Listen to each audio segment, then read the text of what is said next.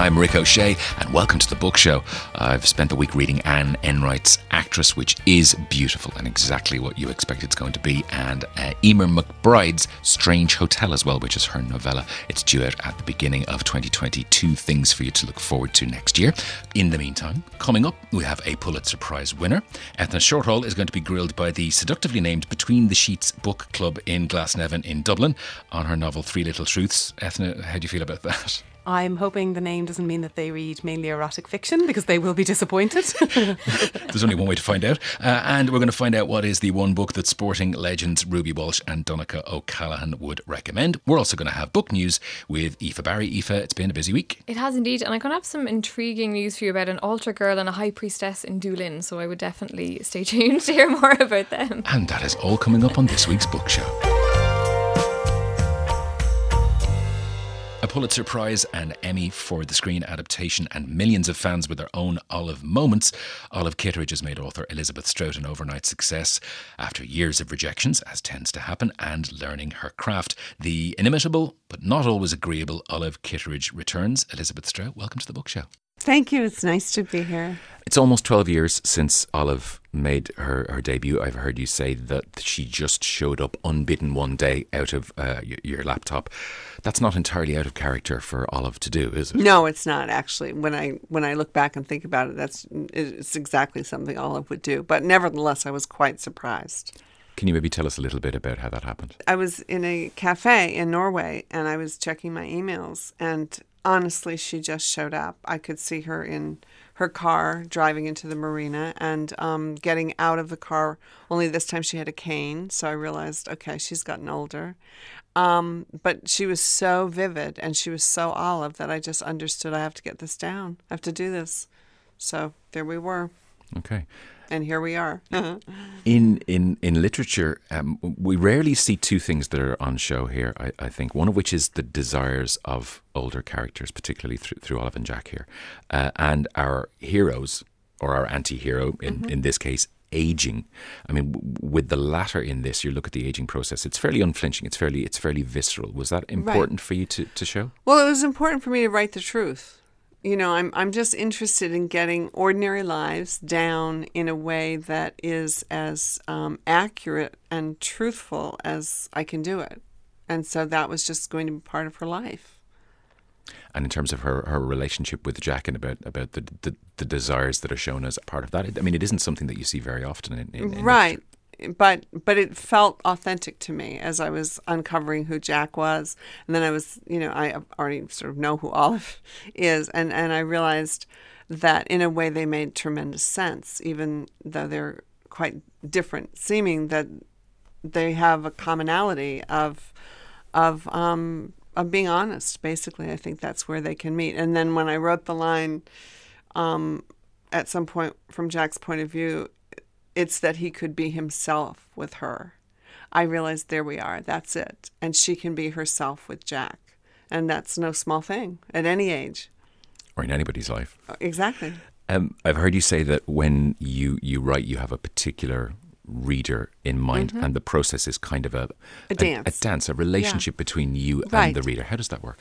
Well, I mean, years ago, I figured out if I could make up a character, I could make up a reader. So I do have an ideal reader, and it's not a man or a woman or anything in between, but it's a presence that's very real to me. I think of the reader as somebody who kind of needs the book without knowing that they need the book, and therefore I owe them the responsibility of delivering to them the experience of something that they can somehow just feel a little bit bigger as a result of having read it.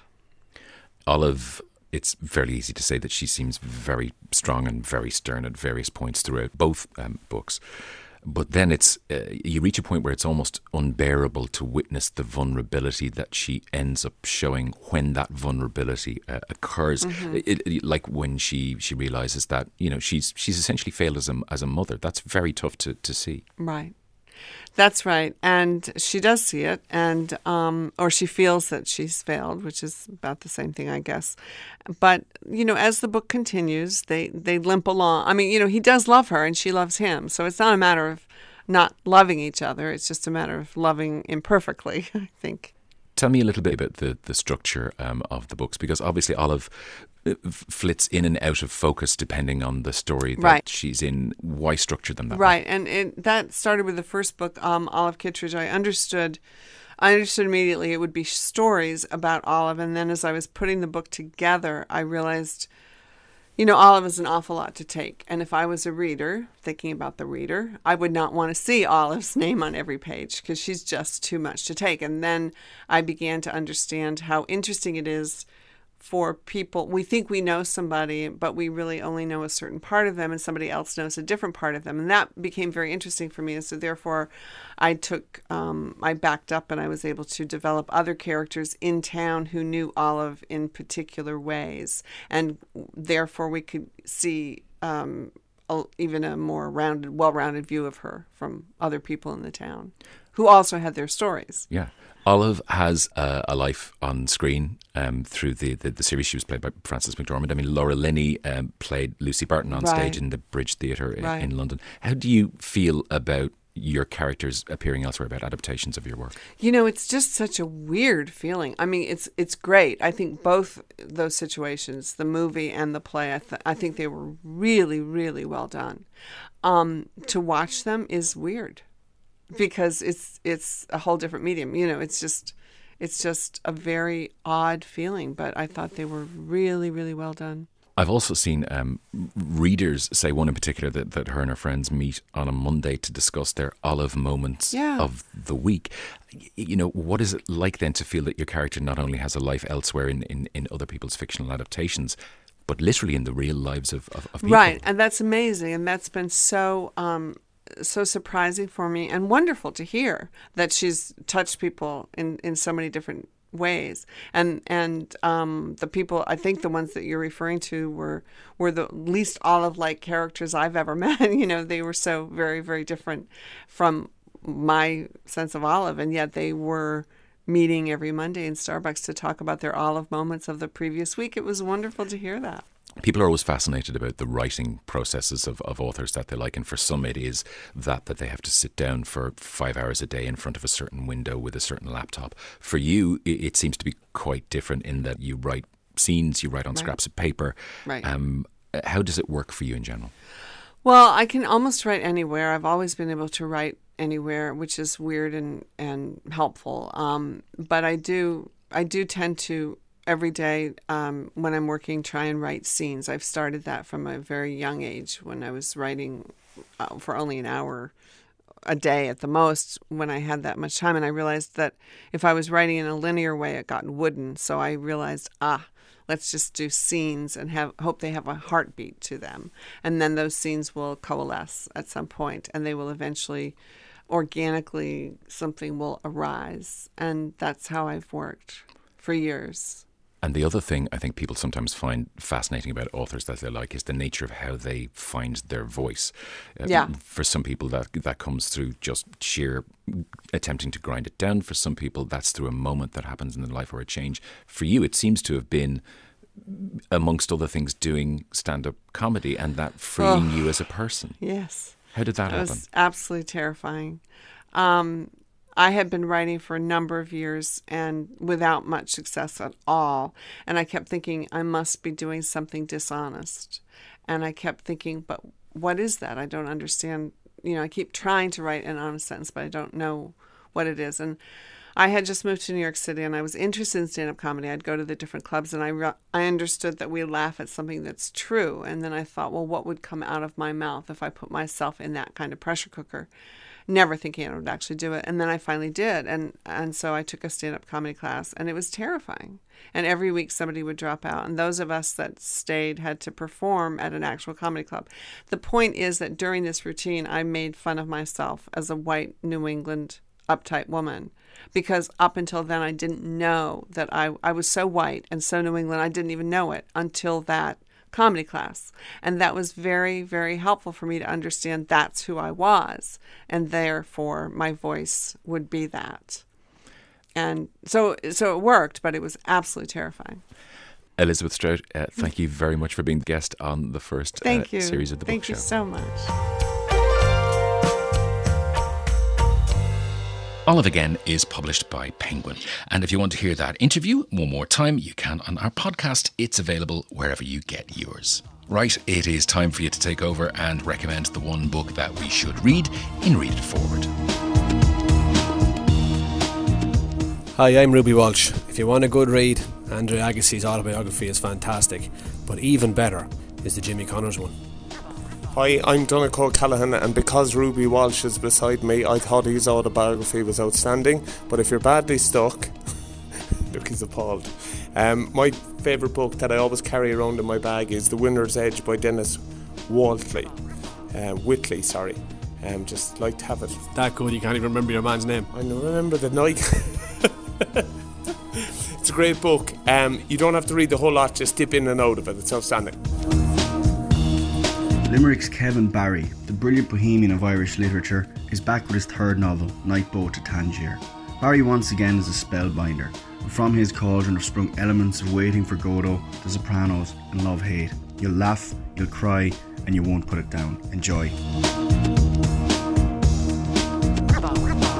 I'm John F.D. Northover, and I recommend The Little Prince by Antoine de Saint-Exupéry, as it will enrich your life's journey and is a book for any age, for any time. It's a story of yearning and learning, of love and loss, of discovery and remembrance. And in it, you'll find that child you once were and the human being you hoped you'd become.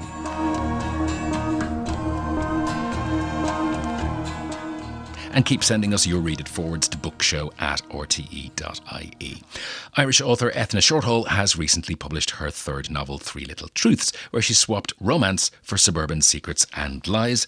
Eithne, welcome to the Book Show. Thank you. Lovely to be here. Three Little Truths is our book club choice this week. Between the Sheets Book Club in Glasnevin, we're still not sure what they're called that, are the ones who've been reading the book. Maybe, first of all, tell us a little bit about what Three Little Truths is about. Well, it's set on a middle-class suburban road in Dublin, Pine Road, and the women of Pine Road have a WhatsApp group which was ostensibly set up to organise their monthly poker games, but really it's about all the gossip and keeping an eye on what's going on the road. And the story mainly focuses on three characters. There's Robin, who's just moved home with her parents and her 4-year-old son, leaving behind a relationship and generally a life that she's not very proud of. There's Edie, who is married and has her home and is very happy, but wants a child, and her husband suddenly is reluctant to have one, and it takes two. And then there is Martha, who's probably the focus and the most mysterious. She and her family appear on Pine Road overnight. They've gotten their kids into the local school, even though the school was oversubscribed, and they're the focus of much Pine Road intrigue. And the school is nearby, the secondary school, and there is a drama up there when a rape list appears on the back of a bathroom stall in the boys' bathrooms. And the principal lives on the road, as does the head of the Parents Association. So all of their lives and all these sort of threads are woven together, and they're all interconnected, but they're told interspersed by the WhatsApp conversations of the women on the road who are talking about everyone else. Yeah, before we let the book club have a go at you, I did want to ask, Love in Row 27, Grace After Henry are a certain type of book. Yeah. There is a departure here. There is a kind of turn that's had. And I read you talking about the problems you'd gone through between books 2 and book 3. It was a bit of a rough ride. Yeah, I started writing the book that I would have called a love story, that would have been more in keeping with my first 2 books. I was probably 6 months writing it, and I didn't get past 6-7 months maybe. I never got past 20,000 words, and usually in 6 months I would have the first draft done and complete, which could be 100,000 words. But I didn't want to be writing this kind of story, but I thought I need to give the readers what they want, what they expect, and I need to give the publishers what they want, what they expect. But at some point I couldn't do it, and so without telling my publishers or agents or anyone else, I just started writing this book, Three Little Treats, and I think I wrote the 20,000 words in 2 weeks. Like, it just absolutely flew. It was the book I had wanted to write the whole time.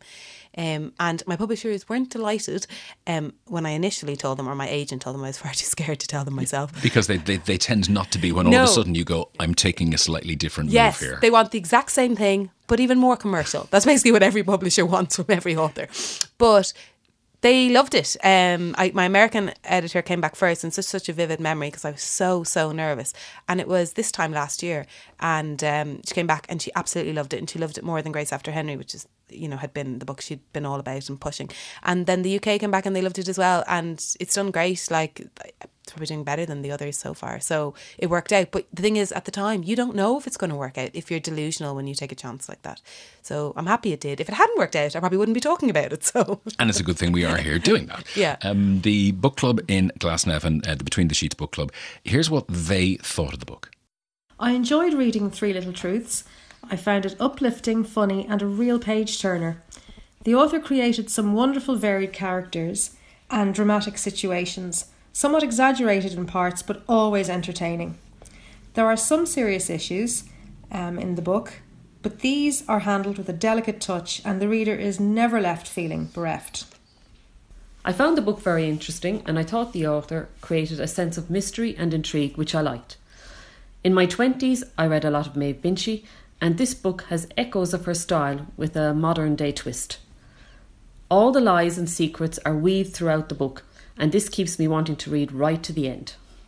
The echoes of Maeve Binchy thing there, that got a nod from you. Yeah. Yes, please, I'll take that. The Maeve Binchy and Liam Moriarty are the main comparisons that the book has had, and I wish. So yeah, great. Okay, they have 3 questions for you. The first one comes from Olivia. You use social media, for example the Streets WhatsApp group, in the layout of the book. How much did you draw from your own experience of these types of groups when writing the story? Well, that one's gotten a smile. Yeah, well, so the initial inspiration was my mum's WhatsApp group, and because the Pine Road is a version of the road I grew up on that my mum still lives on, and the women on that road have a poker WhatsApp group. Now, they're much nicer than the characters in my book, I must say, in case they're listening, but it's also true. And that was the inspiration. Like, some of the small incidents that are discussed in the WhatsApp group in this book came from that real one, like wheels being stolen off a car in the middle of the night, or the constant fights over parking, or all the neighbours being convinced that there's a rat infestation on the road because 1 or 2 holes were found in the gardens, and now they're all banding together to solve it. So that's directly taken from real life. I bought my first house last year and we joined the WhatsApp group. Well, I made my partner join because I just can't take all the pinging off the phone. But and since I published the book, like, one of the best things about writing this book, and I've said this before but it's true, has been the amount of people that have gotten in touch and sent me bits from their own WhatsApp groups. Like, I thought at times, maybe I'm pushing this, exaggerating. I didn't exaggerate enough. Like, some of the stuff that people discuss on the neighbourhood WhatsApp groups, amazing. I'd like to write the book again just so I could get it all in. I bought a house around the same time you did. In fact, you and I both looked at the same house at the same time. Yes, we did. I didn't get asked to join the local WhatsApp group. Should I feel left out? Well, yeah, a friend said this to me. He's like, how do I know if there is one? I was like, I don't know. We were just asked. So I guess you need to get talking to the neighbours. Maybe. I always say when people think it doesn't exist, I'm like, or maybe you just weren't invited. But no, Rick, I wouldn't. No, I'm feeling it's the latter, sadly. The second question is from Veronica. The book is very visual and the characters are heightened and scenarios are dramatic. I could see all this acting out on the big screen. Did you have this in mind when writing the book? Yeah, it's a question asked of most authors whenever I do events. Yeah, no, learning from my previous books, I think if you can pitch a book in one sentence, then it seems like, oh yeah, that was made for TV or film. I can't really pitch this book in one sentence. So no, not when I started it, but now that I finished it, I think it would work like as specifically, I don't think it would work as a film, but specifically as a sort of 3-part miniseries TV drama, because I can see where they would end. But I didn't see that before, but I can see that now, if that makes sense. It does. Okay. Yeah. Final question in the group comes from Olivia again. Where did the idea of the book come from? Did you come up with a character first, or was it the geographical element, or was it inspired by an event? Yeah, so which one? The very initial thing, one was I wanted to use the format of a WhatsApp group to frame a story, and I was inspired by my mum's WhatsApp group. But then the story, I had this image, which is the first 2 chapters. I had an image of a woman sitting at her kitchen table and the day just passing her by, the radio playing, never going anywhere. And she's come to the road, but she doesn't want to be living on the road. And we don't know why. And she also has this resentment towards her husband, and we don't know why. And so that is the first chapter, and that is Martha. And I also had an image of a younger woman directly across the road moving back in with her parents, and that is Robin, and that is the second chapter. And I didn't know how, but I knew their lives would become intertwined. That's Eithne Shortall. 3 Little Truths is published by Corvus. Eithne, thanks for joining us on the book show. Thank you. And Aoife Barry is here now for our weekly roundup of book news and events.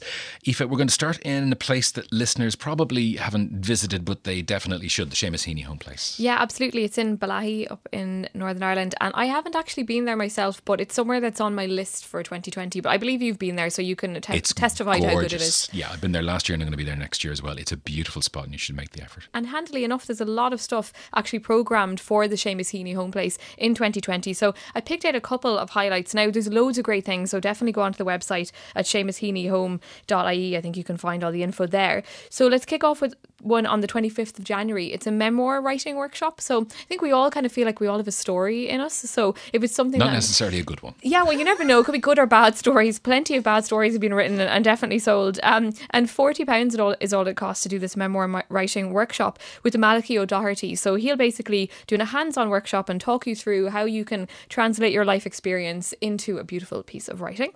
On the 1st of February, there's a very interesting event with Ian Mullaney, who wrote Minor Monuments. I don't know if you read that came out last year from Tramp Press. Yeah, and this is the event where it's actually got the sounds that Ian uses as part, and he talks about as part of the book as well. So it's a full multimedia experience. Exactly. It's really nice because I think with book events like this, the idea that he's bringing in visuals and sound, because if you haven't read the book, like you're saying, he does record like sound in different places that he goes to. So you get to hear those. You really get to get this picture of these places that he goes to. And he explores nature, Alzheimer's disease, he his family, all these kind of things. So that's on the 1st of February. It's only £10 to get into that. Then on the 8th of February, finally, Seamus Heaney in translation. Again, that's only £10 to go to this. And you basically have a really interesting discussion about translation and how it works within Seamus Heaney's work. So you've got people like Declan Kyberd, Heather O'Donoghue and Rachel Falconer, and they're all going to be talking about this topic. That's on the 8th of February. But definitely head to Seamus Heaney Home Place's website and you can find out all of the great stuff that's happening in 2020 there. Okay, what else do we have? So if you haven't been to Molly, which is the Museum of Literature Ireland, that is in Dublin. It's in St. Stephen's Green. You can go on first Fridays from the start of January and it's free from 6 to 8 p.m. So you don't have to pay any money. You can go in and look at all these wonderful tributes to great Irish writers. I think it's like a really nice idea to make these things as accessible as possible to people. Yeah, there are lots of museums in Europe that do that. They pick specific days of the week. That's a great idea. Yeah, it's lovely. And, if you're a budding writer listening, we already mentioned that there's that workshop happening in the Seamus Heaney home place. But the Doolin Writers Weekend, they've announced what's going to be happening in 2020. And this is always a really interesting event because it's on at the very start of the year. And I think you're kind of brave if you put on an event in January, but you're also kind of tapping into that idea of people writing their to-do list, their New Year's resolutions. So if your New Year's resolution is to be a writer, you could head here from the 24th to the 26th of January. They've got some really interesting stuff. And I'm going to name out a few things. You can tell me which one sounds a bit unusual. The first one is a poetry workshop with Jess Traynor. Then you've also got a seminar on women in publishing. It's got people from Dora Press, Salmon Poetry, No Alibis Press. And then you've got a Sunday Mass celebrated by the High Priestess. I'm going to stop you there. Is it Sunday Mass? Indeed it is. The High Priestess, Susan Tomaselli, and altar girl June Caldwell, who we mentioned on the show last week as well. I will pay cold hard cash to go to an event where June Caldwell is the altar girl. It sounds so good. So I really love that they have these kind of unique elements going on in Doolin Writers Weekend. So if you go to doolinfestivals.ie, you'll actually find out more about that there. Okay, that's brilliant. And more power to them as well. It is a brave thing to put a festival on in January. 100% is. Now, the book The Tiger Who Came to Tea is like a classic among children's literature, and it was written in 1968 by Judith Kerr, and we all know it tells the story of a young girl and her mum who were at home one day and it's a bit rainy to go to the park, and a hungry tiger turns up at their door and they basically see what happens next. The Hungry Tiger Came to Tea, and it's being turned into a TV programme and it's going to be broadcast over Christmas. You've got David Walliams who's narrating, you have Benedict Cumberbatch, Tamsin Greig and David Oyelowo as well, and you've got Robbie Williams who's also got a song to go with it too, so it's a little bit of an unusual take on The Tiger that Came seals to the Tea. deal then. Exactly. So it's going to be broadcast on Channel 4. Head there on the 24th of December at 7:30 and it's going to be repeated on Christmas Day, so I think there'll be a lot of families sitting around the TV watching that because it's going to be very, very sweet altogether.